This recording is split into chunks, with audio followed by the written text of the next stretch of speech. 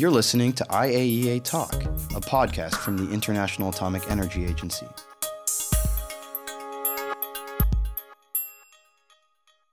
I am Steve Thatchett, and for this episode of IAEA Talk, I had the chance to try the mobile app made by the IAEA. Mobile apps are softwares that's designed to run on mobile phones and tablet computers.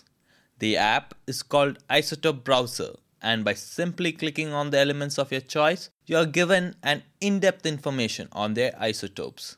I spoke to the section head of Nuclear Data Section, Robin Forrest, whose division made the app.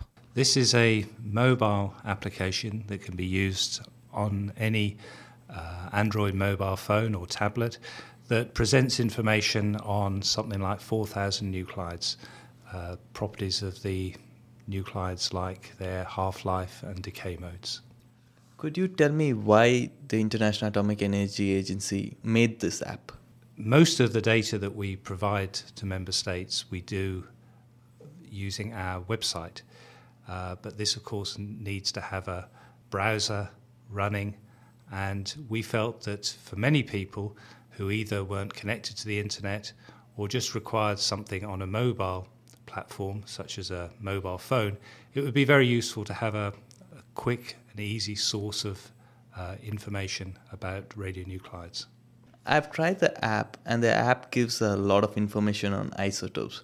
For the benefit of our users, could you just explain to me what are isotopes? You'll all have heard of different elements, so that we have elements like carbon or hydrogen, but a particular element may have several different isotopes. So if you think of hydrogen, there is normal hydrogen, there's deuterium, and there's tritium.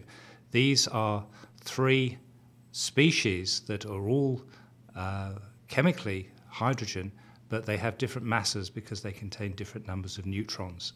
So basically, atoms of a particular element may have different masses, and these different masses, we refer to these particles as isotopes of that element. So what all information are provided in the app? Basically, for each element, you can see the different isotopes. Some of them are stable, some of them are radioactive.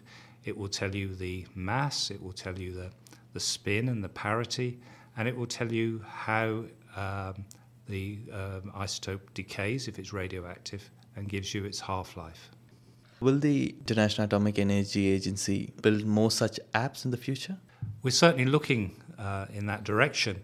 As well as having nuclear data, we also have atomic data, and we may well look at trying to provide a simple subset of atomic properties of various atomic species as well, because this also could be a useful summary for people.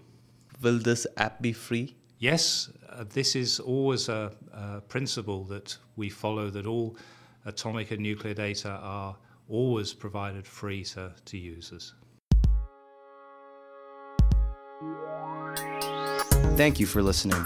To know more about the work of the IAEA, please visit us online at www.iaea.org.